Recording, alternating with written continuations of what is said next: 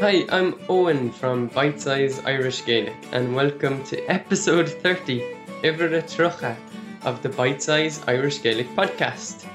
Even if you're alone learning to speak Irish outside of Ireland, don't despair.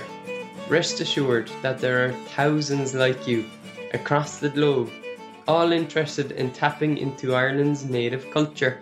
And for all about this podcast, go to www.bitesizeirishgaelic.com/podcast.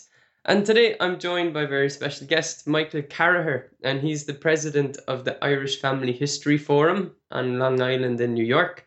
And he's also dabbling in a bit of learning to speak Irish Gaelic. He's a listener to the podcast, and he's getting involved with a meetup group in New York. So, Michael, how are you doing? Hi, good to talk to you. Yeah, welcome to the show. So, Michael, it was unfortunate. It was under bad circumstances that we probably almost bumped into each other, because I'm in Limerick in Ireland, and you were here recently in Ireland, weren't you? Yes, unfortunately, my most favorite aunt, Peggy Wall, passed away. She lived near Pallaskenry, County Limerick. And even though my family is all from County Monaghan, my parents immigrated to New York in the 50s. My aunt moved back after marrying and having a family with someone from Limerick. And when I was a kid, I used to spend summers with her. So I was very familiar with where she lived in Limerick, and she's going to be greatly missed. Oh, I'm sorry to hear it, but those are very kind words that you said. So, Michael, bring us back to right now. Tell me a bit about this meetup group in New York that's kind of getting going, and you're helping to move it forward. So, give me a bit of background there, and how does it all work? Sure. The meetup.com is organized by all different categories and then matched to a location. And having taken an intro course to Ireland and then having kids, it wasn't always easy to get out to a class. And I wanted to find other people that I could do hangouts with online or in person. And meetup.com seemed great for that. I've done other meetups in other categories. Unfortunately, the organizer, you have to have an organizer designated for each group. They were stepping down, and the group would be disbanded unless someone stepped forward. So I volunteered to do that. And what does the group do, Michael, just so we have the context? So I haven't actually physically attended a meeting myself. Previously, I guess, anywhere from, a few people to a good handful of people would get together at a bar or restaurant or at some Irish event and get a chance to practice some Gaelic, whether it's someone who's fluent and just wants to meet others to speak, or someone like myself just getting started. I think it just sort of lost some motivation because, it's always hard to get people together.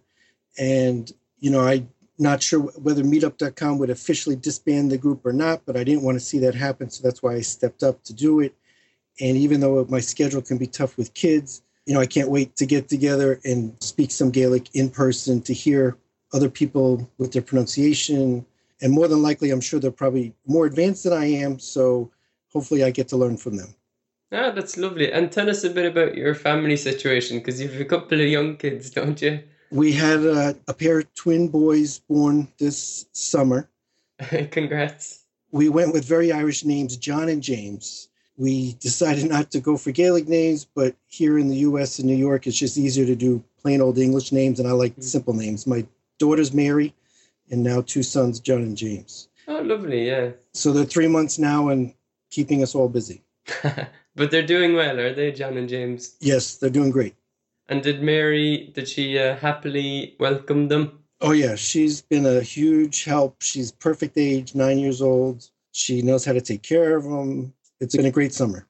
Oh, excellent. Our background, we've got a little kid, Liam. He's coming up to 2 years old now, and my wife, Sasha, is from Slovenia. So we wanted a name in one of our languages, either Irish or Slovene, but it had to work for both countries. So that's really tricky, right? So Yep. Like you said, yeah, it's like, how complicated can a first name get before being a real kind of nuisance? And what we said was, okay, we went with the Irish side of things. And Liam was something that they could pronounce. It kind of works with their phonetics as well.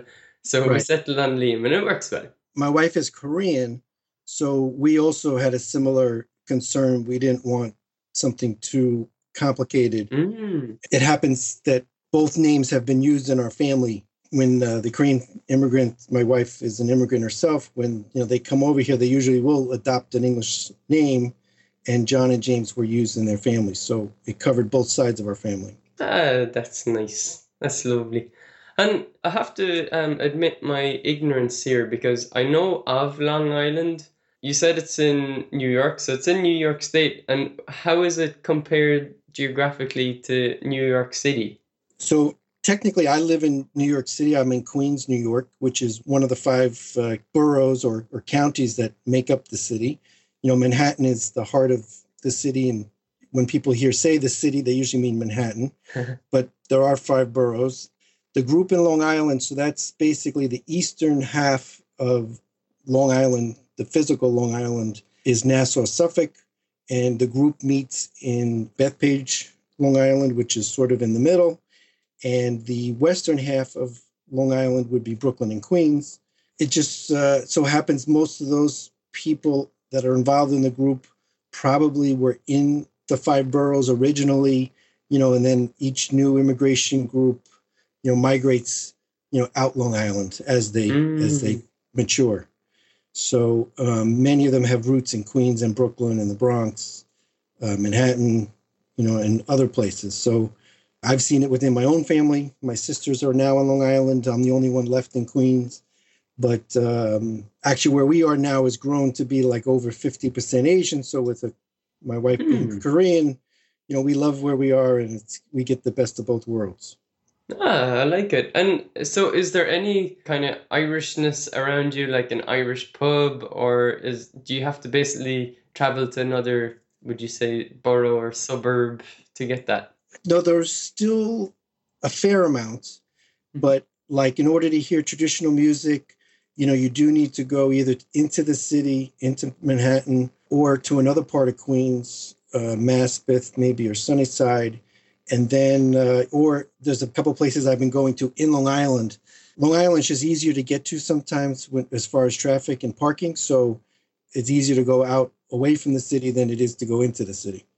But there are a few places that have traditional music or Irish American clubs. There's a whole handful of different cultural groups that have regular get-togethers, probably at least 4 or 5 that I can think of. And so there's always something to go to. My parents, coming from Monaghan, belong to the County Monaghan Society.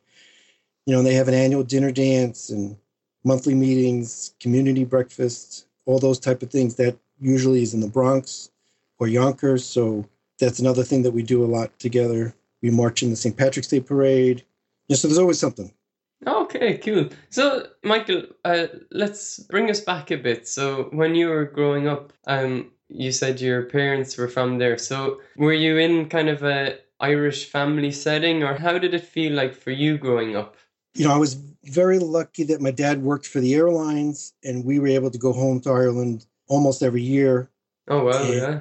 And that was definitely not the norm. We had other Irish American families that we hung out with, mostly from Monaghan, just because that's who my parents socialized with. And, they would only get to go every few years if they were lucky, whereas we were going a lot more. It definitely let me stay in really close contact with my first cousins, my aunts and uncles. Growing up, we always were involved with the County Monaghan Society, so there always was something Irish that we were doing or going to. But where I actually grew up was pretty diverse. It was a lot of Italian, a lot of German, some Jewish, some Asian, a little bit of everything. So, my friends and everything was very diverse. And we grew up as New Yorkers, really. So you have a little bit of everything.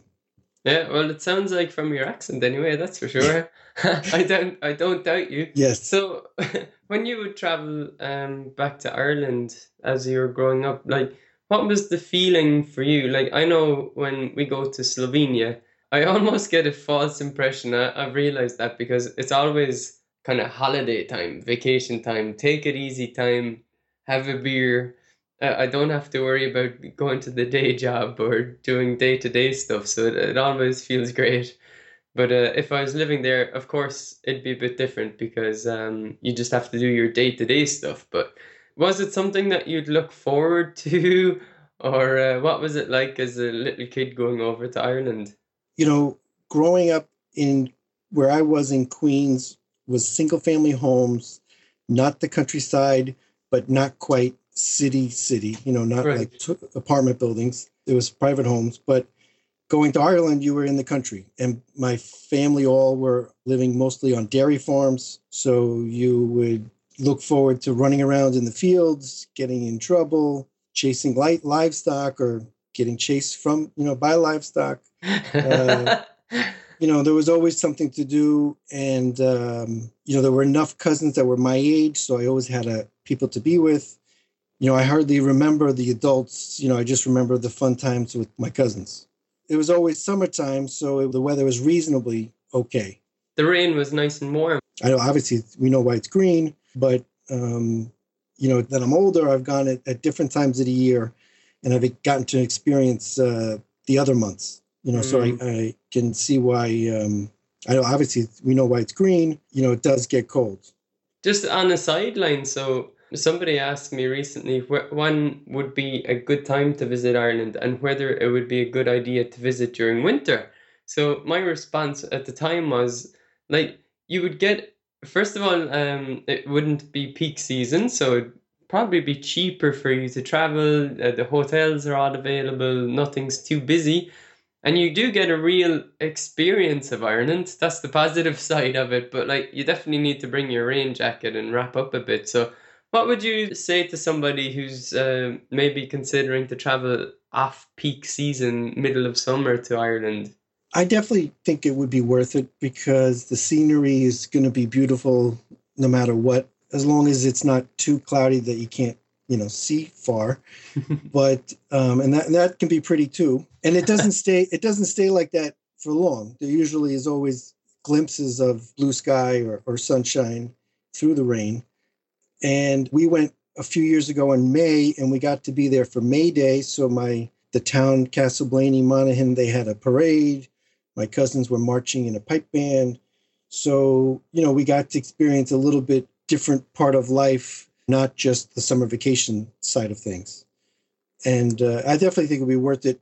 Pay attention to the bank holidays. You want to avoid the bank holidays. You can be there during it, but you don't want to travel when everybody else is traveling, you know, when they're trying to get away themselves for the weekend.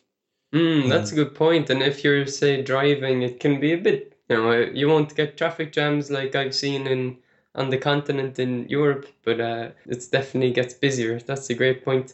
So back to your childhood when you were visiting Ireland, were you kind of the star attraction of the area for the time you were there? Like, the Americans are here. Yeah, they definitely always called us the Yanks. They called me a Yank. You know, back then, Ireland wasn't the Celtic tiger that it is or was. And my parents, you know, we always came home with goodies from America. My cousins all grew up in a rural countryside setting. So my dad would bring them radios and other things. And it was really kind of like Christmas in the middle of summer. Not necessarily for us because we're the ones doing the giving. But for us, the giving, I guess, was getting all the chocolate and good Cadbury stuff like flakes and crunchies. Oh, yeah. You know, yes, you were out of place, but then again, you were treated like, you know, I was a Carraher and I was part of the Carrahers, and I guess it just felt normal. Didn't really feel like out of place or anything. I mean, sometimes, you know, things were a little different, but by the time I got to be a teenager and was going, you know, they all liked the same music I liked, and most of the music I liked was coming from England anyway at that time in the early 80s. So it was a lot of common stuff more than, you know, standing out too much. Oh, cool. So in your perspective, like bring us through the journey of the years. How has Ireland changed, and the countryside life maybe, has that changed? I guess you'd say it has. Yeah, definitely lots of new homes and lots of my cousins having jobs, you know, outside farm life. You know, they're maybe one brother on the farm, and then the other three are off doing technology jobs or whatever it is.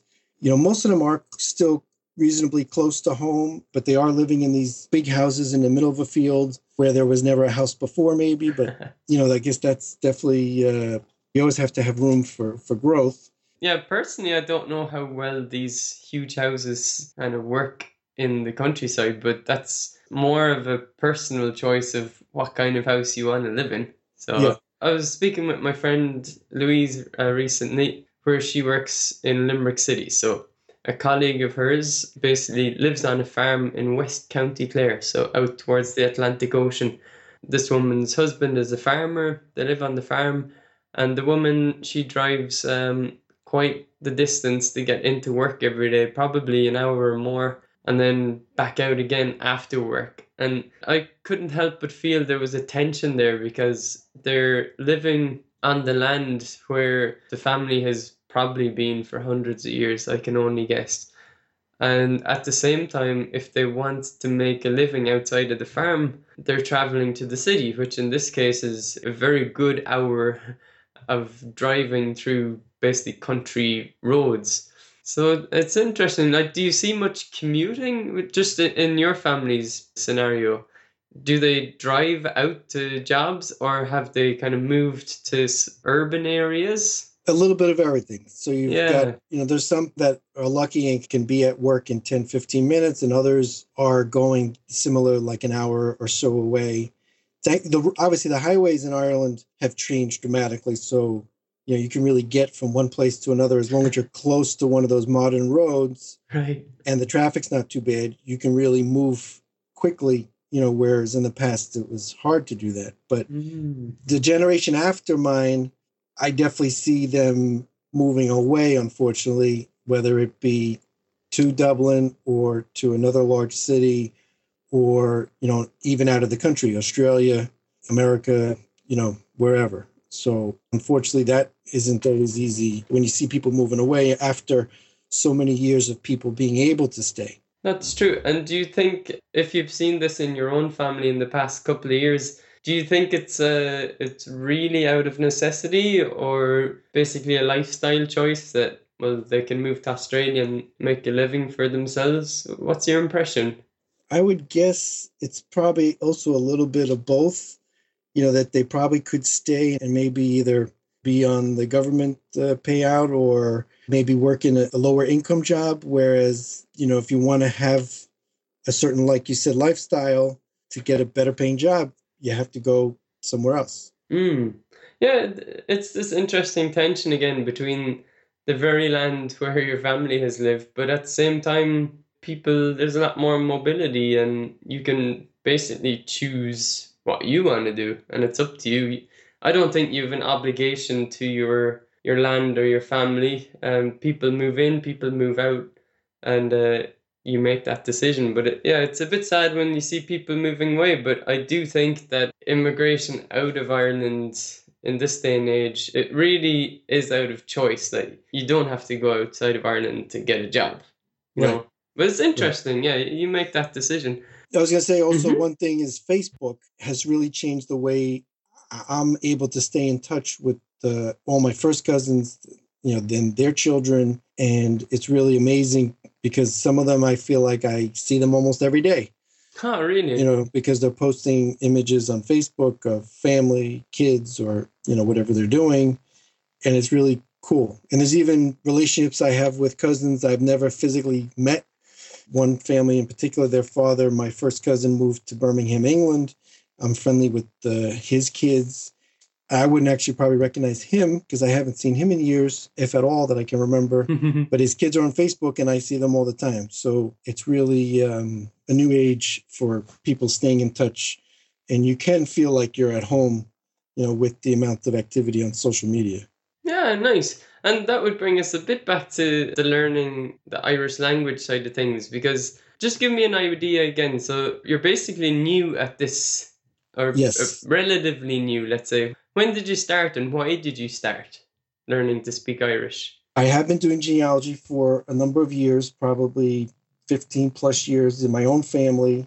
And then I've gotten involved with some different groups. And when it came to studying the origin of my own surname, you need to know Gaelic. And all the reference books, have a Gaelic version of my surname, McFarhar. And to understand, where the Gaelic came from, how it got converted into an English version, and then, there's multiple spellings and all these other things. I wanted to know more, and I felt kind of embarrassed a little when I would see Gaelic Irish surnames, first names, place names, or any word, and I couldn't pronounce it. And it was foreign to me. And that didn't sit well. And I knew I had to try. And a local college started having these courses, or they've been having them, but I discovered that they're there. And it was just this past year that I started to go. And then because of the internet now, it's like nonstop. I can do things any second of the day, and I just want to keep going. And originally, I really just wanted to be able to pronounce and read names and not be embarrassed to say things the right way. And I had no intention of learning to speak in terms of conversation or anything like that. And after attending the course, that's changed. I now want to speak, and I want to learn, and I want to move to the next higher levels. Michael, was it scary just to put yourself out, just to get to that first lesson that you attended? Yeah, you didn't know what to expect. I tried to make it fun by including my daughter, give us a little extra time together. And, I always felt out of place because obviously my cousins, they had the advantage of being in Ireland and formally learning it in school. And I didn't have that, growing up here. And so I felt a little awkward, maybe out of place. But, I'm glad that I finally took that step and just went and did it, and got it going. I love it. And what do you feel is, this is hard to estimate, but your medium-term goal, like, let's give yourself a couple of years, and I have a feeling that you will keep going. Unfortunately, most people drop out after beginning. So without overestimating what you can do, like, is it that you'd like a simple conversation? Is it that you'd like to understand, be able to read out words that you see written, or what do you feel? I would say that I really want to become fluent. I didn't mention it, but I actually had learned to speak Chinese when I was in college, Mandarin. And I was lucky that what I learned at that time, I would say it's sort of intermediate level. I've been lucky that I've been able to practice it enough to keep it at that level and not lose it. Yeah. And the thing with Irish is I would want to do the same. And the only downside is when I think about it, if I wanted to go to Ireland and speak what's not in my home place of Monaghan, I really have to go to the west of Ireland more than likely. Obviously, the west of Ireland is beautiful, so there's no harm in going there. But I wish that there was more. Or maybe I'll find them. Maybe I'll find the Gaelic speakers in Monaghan and I'll team up with them. Or I'll start a meetup group over there. So yeah, I expect that I would like to. I'm 45 years old now, and before I shuffle off, I would love to be fluent. I want to go all the way. Oh, I love it. We had a previous episode with Brian Casey, who's an American who moved to Ireland, and I think he's around Castlebarn, County Mayo. I wonder how much of a drive it would be from Monaghan. It's probably a couple of hours, but that would be an interesting meetup if it happened. We're just putting it out there. Yeah, actually, Westport is on my short list of places to visit. Ashley Falls, I don't know how famous it is that you would have heard it, but outside of Westport, there's Ashley Falls. It's a waterfall and a river. And it was actually part of the movie The Field. The fight scene in that movie took place at Ashley Falls. And I have a picture of it in my parents' living room that a Russian guy painted from a postcard for them years ago. And it's been in the living room. And I've seen it, didn't know it really was a real place until I discovered it, when I tried to Google it. And anyway, so it's on my short list to get to Westport. And I hear that it's a very quaint place with a lot of Irish music and places to do things. Oh, it's lovely. Yeah, out there it's lovely country. Westport itself is beautiful. And you've got Croagh Mountain, which is not too far away. So the landscape is just stunning, really, when you look around. There's little islands out in the sea and stuff like that. So, Michael, before we finish up, like, what I love about speaking, you're speaking about these different things that you do, right? So you're not just trying to learn Irish out of a book or trying to learn out of Bite-Size Irish Gaelic online or one little thing on your own. You're doing what you can on your own, but you're reaching out. So you took the proactive choice of, say, being the organizer at this meetup.com group in New York. And I hope that that goes from strength to strength. So you did that. You saw an opportunity of meeting other people. It's definitely scary to reach out. And what if like there's somebody who's been learning for 3 years and they can speak way more than me? And it's scary. But like Deneen Groh said in a previous episode, I loved it. She said, start something. And that's what you're doing. You're going out there and you're reaching out to people. So I hope that you've given the inspiration again to somebody who's listening to this. They feel like they're on their own. They enjoy listening to the podcast. But you don't have to be just on your own. You can reach out and find other learners, even if they're not within a few miles of yourself. What do you think, Michael? Yeah, definitely the internet and social media, etc. There's really no reason not to be out there and finding somebody to talk to, because really, as long as you have a Wi-Fi signal from somewhere, you can reach out and find somebody. Oh, I love it. Michael, we'll leave it there, and I'll say that anybody listening to this in the next couple of weeks, the comment section will be open on the show notes for this episode. So why don't you reach out and leave a comment and let Michael know what you thought about hearing his story and whether it gave you any motivation. So Michael, Guramahagut, I have to say thank you for taking the time of sharing your story. And you never know, we might speak again on the podcast, huh? Yeah, that would be great. So to leave a comment on the show notes of this episode, and you'll see links that we put out to stuff we mentioned in the show. So that's at bitesizeirishgaelic.com/podcast, and you can find episode 30. If you're loving the show, the best you can do is leave a 5-star review on iTunes. And what those reviews do is help iTunes figure out that people are listening to the podcast, they're interacting, and they suggest it to more people to listen in. And we build our audience. So the more people listening, the better. And that will keep us ticking, keep us going. We're already a year down with the podcast. We've made it through our first year. And here's hoping we'll keep going for another year. So you can send listener questions directly or feedback to me at podcast@bitesizeirishgaelic.com. And thanks to Tsukumo for their music from Japan, which you hear on this episode under Creative Commons license. And until the next episode, Slán go fóill. Bye for now.